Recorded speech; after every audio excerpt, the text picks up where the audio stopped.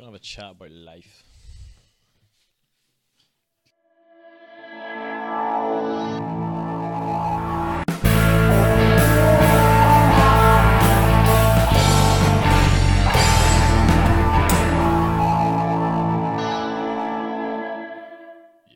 Yes. Right. What? You still want to talk about Jude, yeah? I want to talk about life, Josh. Not Jude. Life and Jude. Jude's a good place to start In life. in life. Well, Are we starting? yeah. Grand job. So Jude, the person who wrote Jude, Are you ready to start? I'm starting. Okay. I have to start all over again. So Jude, the person, was actually called Judas, and Judas was. This is not Judas Iscariot, the one who betrayed Jesus. This is Judas, the brother of Jesus and James, or cousin, as I would probably say, but brother. So it says the only reason why it's called Jude is because Judas is a bit of a hot topic in the Bible, and the English, anglified it and turned it to Jude in the Bible. So yeah, so we're just going to be looking at Jude today. The reason I wanted to do that today is because today, Sunday, I heard a wee sermon on Jude today, just the whole thing, and thought it was very good. It talks about how Jude's a sort of warning, and we're not going to preach at you. This is just a conversation. It's going to be a quick wee episode, a conversation just on life, really, life as a Christian, and especially a Christian in church, and what we need to be looking for in ourselves as we attend it. So I'm going to read Jude. It's the shortest book, I'm pretty sure, in the entire Bible. One page? One page. And I'm reading it from a book that just recently come out. It is the New Testament written in order and also in the style.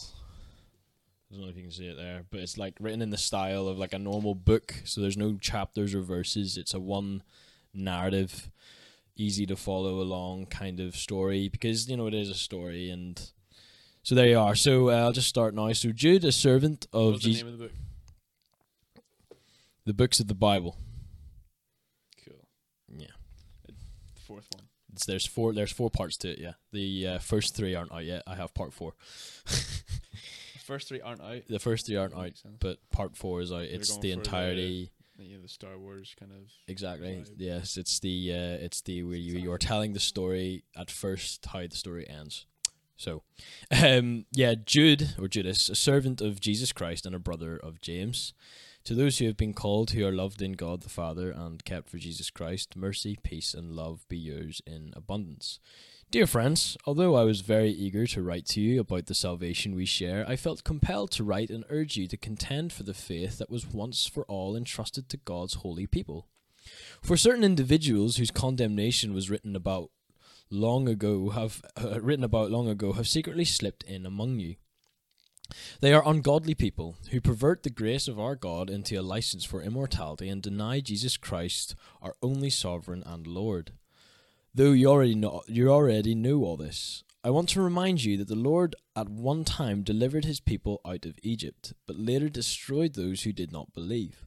And the angels who did not keep their positions of authority but abandoned their proper dwellings, these he has kept in the darkness, bound with everlasting chains for judgment on the great day. In a similar way, Sodom and Gomorrah and the surrounding towns gave themselves up to sexual immorality and perversion. They serve as an example of those who suffer the punishment of eternal fire. In the very same way, on the strength of their dreams, these ungodly people pollute their own bodies, reject authority, and heap abuse on celestial beings. But even the archangel Michael, when he was disputing with the devil about the body of Moses, did not himself dare to condemn him for slander, but said, "The Lord rebuke you." Yet these people slander whatever they do not understand. And the very things they do understand by instinct, as irrational animals do, will destroy them. Woe to them! They have taken the way of Cain. They have rushed for profit into Balaam's error. They have been destroyed in Korah's rebellion. These people are blemishes at your love feasts, eating with you without the slightest qualm. Shepherds who feed only themselves. They are clouds they are clouds without rain, blown along by the wind, autumn trees without fruit and uprooted, twice dead. They are wild waves of the sea, foaming up their shame, wandering stars for whom blackest darkness has been reserved forever. Enoch, the seventh from Adam, prophesied about them. See, the Lord is coming with thousands upon thousands of his holy ones to judge everyone, and to convict all of them of all the ungodly acts they have committed in their ungodliness, and of all the defiant words ungodly sinners have spoken against him. These people are grumblers and fault finders. They follow their own evil desires, they boast about themselves, and flatter others for their own advantage. But, dear friends, remember what the apostles of our Lord Jesus Christ foretold. They said to you, in the last times there will be scoffers who will follow their own ungodly desires. These are the people who divide you, who follow mere natural instincts and do not have the Spirit. But you, dear friends, by building yourselves up in your most holy faith and praying in the Holy Spirit, keep yourselves in God's love as you wait for the mercy of our Lord Jesus Christ to bring you to eternal life. Be merciful to those who doubt. Save others by snatching them from the fire. To others show mercy mixed with fear, hating even the clothing stained by corrupted flesh. To him who is able to keep you from stumbling and to present you before his glorious presence without fault and with great joy, to the only God our Saviour be glory, majesty, power, and authority through Jesus Christ our Lord, before all ages now and forevermore. Amen.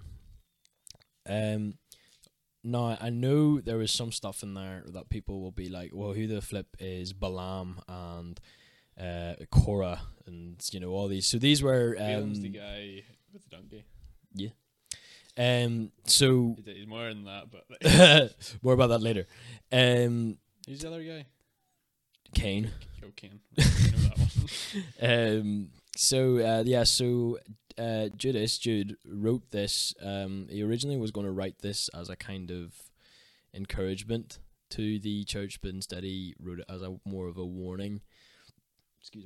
More of a warning to the people of the early church about how the church can be sort of influenced in the wrong way. And I really think that it just kind of sums up today's society really, really well today, or how people live today, about, following. It says here that really stood out for me, in the very same way, on the strength of their dreams, these ungodly people pollute their own bodies, reject authority, and heap abuse on celestial beings. I find that extremely interesting, because all we hear about these days is dreams. Go with your dreams, go with the flow, do what you feel you want to do, make sure that you find your happiness and your truth.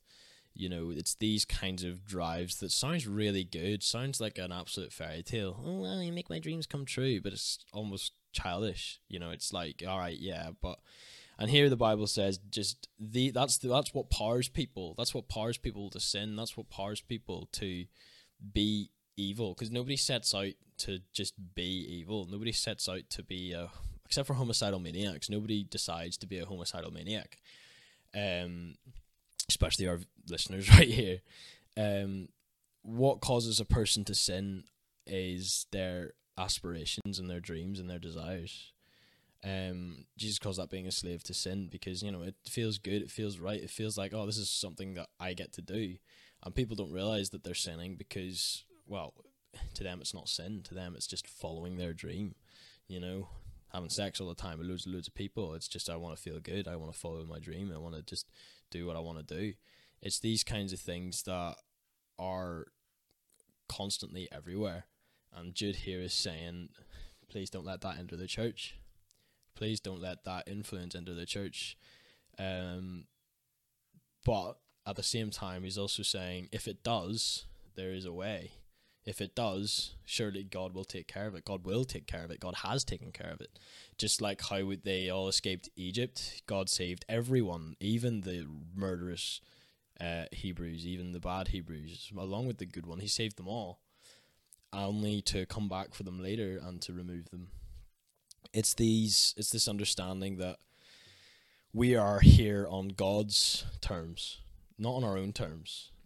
It's like yeah, I really really don't want to do another chess analogy, but it's like you're trying to play a game of chess, right? And you're against your opponent, and the objective is to take the king, okay, or to checkmate the king. But what if somebody who's playing chess is playing it like a child who is just asking about, well, what does this pawn do? And you're teaching them. You're like, okay, so now you know what all the pieces do. Now you just gotta play a couple games, and then you find the right sort of way to play it, and then you can checkmate the king, okay? But people they're not using what they're learning as children to then try and formulate a plan through life. Just like a game of chess, they're not formulating about, if I move this knight and then this pawn will cover that knight, and then the rook then can go to where the knight is covering. There's not that kind of plan. It's, okay, I'm a knight and I'm going to move the way that I have been taught that I'm going to move.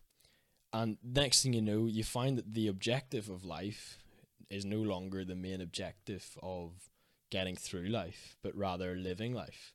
It's the objective of the game of chess is no longer to win, but rather to just continuously to play chess for as long as possible until your time is up. What?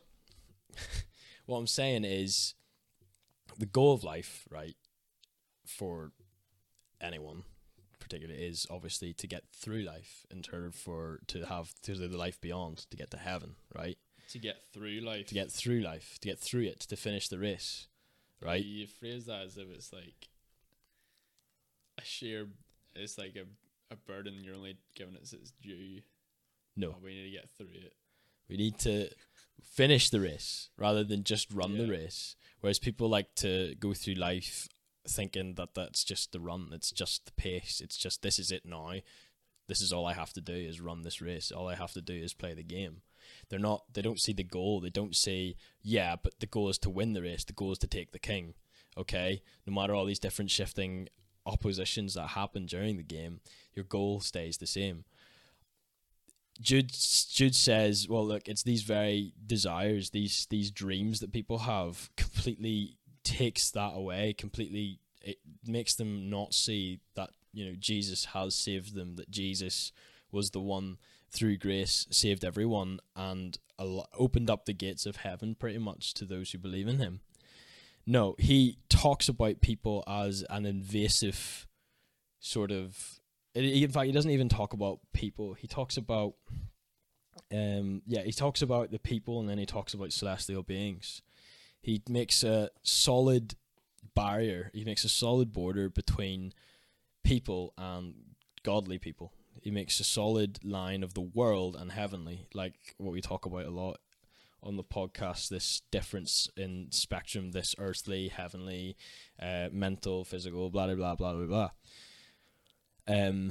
But it's not all doom and gloom, because, he talks about, they're going to invade the church and they're going to prevent people from doing all these kinds of things, and then you're all going to die.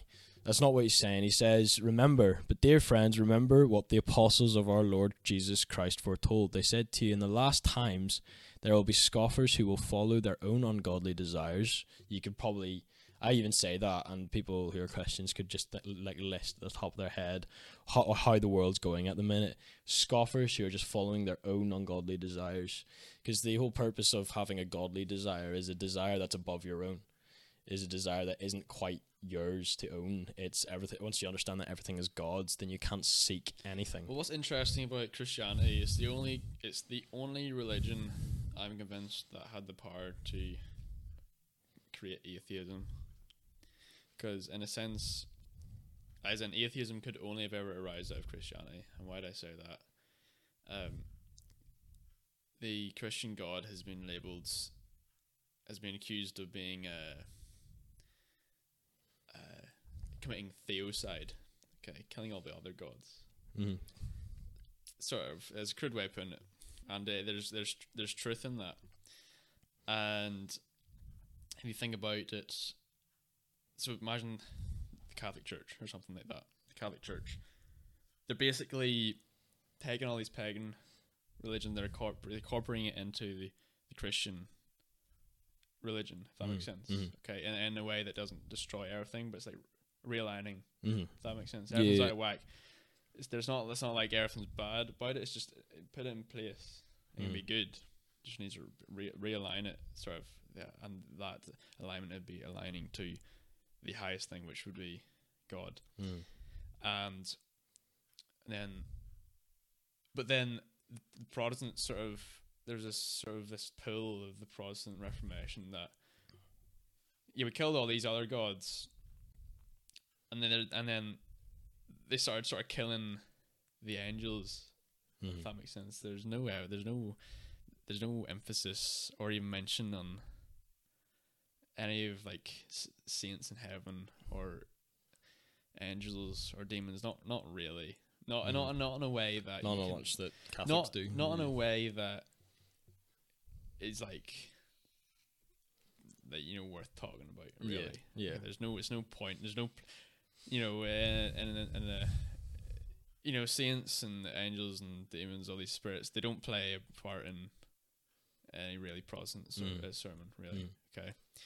And then there's only one step away from atheism at that point. It's like, well, you've killed all the other gods. What's one left? There's just one left. What's stopping us killing this one? That's what Nietzsche said. Exactly. God is dead. I find that a very good point, because it's like, as I said, we all go through this race or this game as a particular piece, and we have our ability, we have what we are here to do. If you're a knight, you move in an L shape. If you're a pawn, you move 2. If you're running a race, you just run, okay? If you're swimming, if it's a swimming race, you swim, okay? And I find that atheism I'm not even talking about Christianity at this point. I'm talking about religion at this point. Why it's necessary, because it drives the goal that there is something beyond your own understanding. Like, to me, if you were a rook in chess, right? And atheism to me is, you're a rook. You can only move this way and that way, aka you only have what you have right now. You have your abilities, you have your thoughts, that's who you are. That's how you move in this game. You can't deny yourself, so just do it. Just do what you want to do. Whereas religion implies that you're a part of something bigger than yourself. Whereas religion says, actually, there's a godly order to things, and there's a particular role that you need to play for a bigger goal than just yourself. So you know how to play the game by the time you're 25. So you know how to live your life by the time you're 36, right? So what? Okay, you now know how the pieces work, okay? Now you need to focus on this kind of higher goal, because how can we even grasp the concept? If there's no higher power, how can we even grasp the concept of a higher power? It's those kinds of things. But then it's like, in the church particularly, as young guys in church, Jude here talks about how hidden or how similar these people are to us. Look what he says, and I find this is just pure poetry what he says here. He says, these people are blemishes at your love feasts, eating with you without the slightest qualm. So like Judas Iscariot, the bad Judas, they just eat with Jesus. They as if nothing's wrong, as if nothing's the matter. They continue to go it without the slightest qualm. Shepherds who feed only themselves. So there's the first giveaway. Shepherds that feed only themselves are not good shepherds. They are clouds without rain. They're still clouds. They still look like us. They still talk like us. They just don't do anything with it. Blown along by the wind, autumn trees without fruit and uprooted, twice dead. They are wild waves of the sea, foaming up their shame, wandering stars for whom blackest darkness has been reserved forever. Like, that's poetry to me. These people are stars. They're gems. They're white. They're bright, just like us. But they've been destined for the darkest darkness, the blackest darkness. It says there's these people among us who, not even just in churches, but in every workplace or your social places or whatever, there's people that look just like you. It's called a wolf in sheep's clothing, but they don't even realize that they're wolves. It's these people that only focus, as it said, on their natural desires. And then Jude calls them animalistic instincts with no spirit. He says, they said to you, in the last times there will be scoffers who will follow their own ungodly desires. These are the people who divide you, who follow mere natural instincts and do not have the Spirit. These are these people that just go, okay, I'm a rook. All I need to do is this, and then I'll die, and then that's it. Nothing matters. I'm just this. But actually, religion says you actually do matter in a far greater scheme. You could be the difference between winning and losing this game. You have purpose in this. You have value in this. There's something far bigger at play than just you focusing on your own natural desires. Because, yeah, natural desires, right? Natural desire leads to sin. The reason why we need... It gives reason for the smaller stories. Exactly, absolutely. Religion gives reason. It connects every single story together. It is a higher power, a higher understanding, a higher goal than just understanding how I play this game, or just an understanding of how I live your life, or how I live life. It's called spirit. It's called, bravado. It's called giving a damn. It's this understanding that there is something bigger than this. There's something bigger than me. And everybody feels it. There's a reason why more people now come out as agnostic rather than atheist. It's this sense of spirit. It's this sense of, what's out there. If it's just me, and if this, I know how I work. Some guy sitting in his, his student studio or something is just sitting there on his own, and he's like, right, well, I'm at uni. I'm gonna get a job after this, and then I have to pay back my student loan. I have to find a girlfriend. I need to find a wife. Okay, so that's how I play. That's my rules. That's how I work. Okay. Why? What's the point? What gives me this sense of purpose? What gives me this higher power? How do I even achieve that? And even if I do understand what that higher power is, how do I not go against it? How do I make sure that in chess, how am I on the right team? How am I in the good side rather than the evil? How am I in the light rather than the dark? And that's something that Christians usually it's something about doubt. Christians feel sometimes this way whenever it's called spiritual doubt. It's like, am I really a Christian? Am I really in the light? Am I really serious about this? I'm sinning every day. How do I stop this? I'm aware of it. What's happening? Am I really a Christian? Am I really worthy of to be saved by Jesus Christ? And there are ways to combat that, but primarily it's prayer. It's reading. It's reading the Bible, listening to God's word, and prayer, and actually doing something about it. So what I'm getting at is, if we're the peace and we know our rules, then the Bible, as Christians, is our strategy.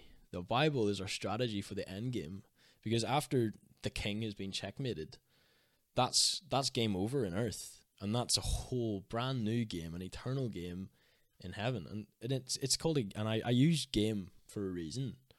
I don't say battle, because yes, life can seem like a battlefield, but in the grand scheme of things, whenever we're in heaven for 80 years, whenever we're in heaven, right, so I have 20, if I die tomorrow, right, and then I'm in heaven for 20 years, I won't feel it. I won't feel any of the raw emotions that my earthly body, my earthly mind could only limit me to experience. It won't matter. In the grand scheme of things, I would have completed the game. I would have done my part. But because I knew that there was a higher scheme, because I knew that there was a strategy to winning, I won that game. Well, it wasn't me that won after all. It was Jesus who already has won. And I just want to finish with this. If this game is life, right, and we need to find out that we're actually not the king in chess, right? We're not the king, okay? If somebody checkmates us, that's not game over. We're just pieces, okay? The king is Jesus, okay? The king is this person, and they've already won, okay, with the death and resurrection. And you can hear Josh and I talk about that over and over again in multiple episodes. But Jesus Christ is your Lord and Savior, and you need to repent, and you need to turn to Him if ever you want to be on the winning side of this game, because you don't want to be on the losing side. But if you're not, though, you will be on this losing side, and it's a horrible side to be on, because it's selfish. I'm a rook, and that's all I need to be. No, you need to be able to back the other pieces. You know, you need to be able to do things with your life that amount to something greater than just yourself. And I'm sure everybody listening to that will agree. You need to be selfless. Selfless is much better being selfless than selfish. Can I just press on your articulation on like heaven? Mm-hmm. You say you die, you get to heaven. That's the game won. But does describing it in that way, does that not, inherently degrade what this life is, as if this is just a waiting room? So let me put it this way. An atheist says that this life, this game, is all there is. And once it's over, then it's over. And there's no going back to do whatever you want to do. But to me, heaven is the first game's completed. That was life. That's understanding Jesus Christ as our Saviour. And we get to move up to the next stage. And heaven is not just this other game. It's not an afterlife. It's not you get to live once again. It's living in its fullest form. It's playing that game over and over and over again forever. Discovering new strategies, discovering new ways. Each piece being in each individual person who you know, who you get to know, who you develop a relationship with. Heaven is the completion of all games. I think the way you talk about heaven is not, it's not precise enough. The way you talk about heaven is like, what you mean is the uniting of heaven and earth when everyone's given a new body or whatnot. That's not heaven. That's not just heaven. No. It's heaven and it's new heaven and the new earth on top of each other. Yeah. No, I'm not speaking in a matter of factly of that's heaven and that's it. I don't believe in this is heaven and that's what it's going to be like, because nobody has the authority to even say that, because heaven is infinite and spectacular, and it's also going to be destroyed because there's going to be a new heaven and a new earth. You know, it's a place that I've never been to, and it's a place that we all know frightfully little about, but we know it's a good place, and we know in what Jesus tells us and what God tells us what it's going to be like. We get mansions and stuff. About heaven, I mean, I think it says in the later stages of kings, like the evil spirits who dwell in the heavenly places. It is a good place for evil spirits. James as well. I mean, it's not you need to. There's a way of putting these things together, and it's a better way, but we need to be precise in our speech. So what I'm saying is, I'm not giving a precise definition of heaven. It's not possible to give this precise definition of heaven outside of what Jesus has said. He calls it paradise, and that's good enough for me. He doesn't call heaven paradise. He calls paradise paradise. Yeah, and where does he go after death? On the cross. He goes to paradise. Yeah. Yeah. But it's not like, paradise is not heaven. Heaven is paradise. No. Yeah. Paradise is the uniting between the new heavens and the new earth. Okay. So, what are you saying here? I'm just saying we need to be more precise. It's I don't know, this kind of way, Josh, it makes it a wee bit more arbitrary. But if you were to stand there and watch Jesus die on the cross, and you managed to hear him say that, or somebody managed to hear him say that, and you did as well, and I imagine it was me and you, and I just go, oh my goodness, he just said that guy's going to heaven with him, and you go, no, he said paradise. What do you think I'd think of you? No, I'd be like, no. Well, no, you know what I mean? No, we're not there though. We're in post. We're trying to. I'm not deciphering. I do see what you're talking about, but I'm not deciphering the ins and outs of heaven. I'm calling heaven as it is heaven, and that's all. I'm not gonna go in the ins and outs of it. I know what you're trying to do. Whenever Caleb was on and we were talking about heaven, and then you were like, no, it has to be more. It has to be a table. So if you wanna watch that one, it's our first Caleb episode. Do give that a watch. It's good crack. Me and Caleb lose our minds. But I'm talking about right now. I'm talking about life. This game that we're playing right now, the first game of many. And if you're an atheist, it's the only game. But if you're not, if you're a Christian, then you know that this is just something that that we have, that we're going through. That we're something that Jesus has gone through for us, and that we've saved, and that we need We're trying to gather more people up for him to save. So I just want to end with what it says in Jude, this final paragraph. To him who is able to keep you from stumbling and to present you before his glorious presence without fault and with great joy. To the only God, our Saviour, be glory, majesty, power, and authority through Jesus Christ our Lord, before all ages, now and forevermore. Amen. So he basically, he says this about the wolf in sheep's clothing. He says this about how people work and how you need to be separate from that, how you need to not be of the world, how you need to have this higher understanding, per se, of the game, of this strategy in order to win, and understanding that because Jesus already has won, he should be our teacher. He knows the ins and outs. He's done it before. He is the most qualified person to teach us how to do it ourselves. So Jude then ends with this address to the people who understand that, to him who is able to keep you from stumbling and to present you before his glorious presence without fault and with great joy. And then he goes and talks about God, our Saviour, be glory, majesty, and power and authority. He talks about how it all goes back to God, it all goes back to Jesus, it all goes back to the grand master of the game. So that's what I'm closing with.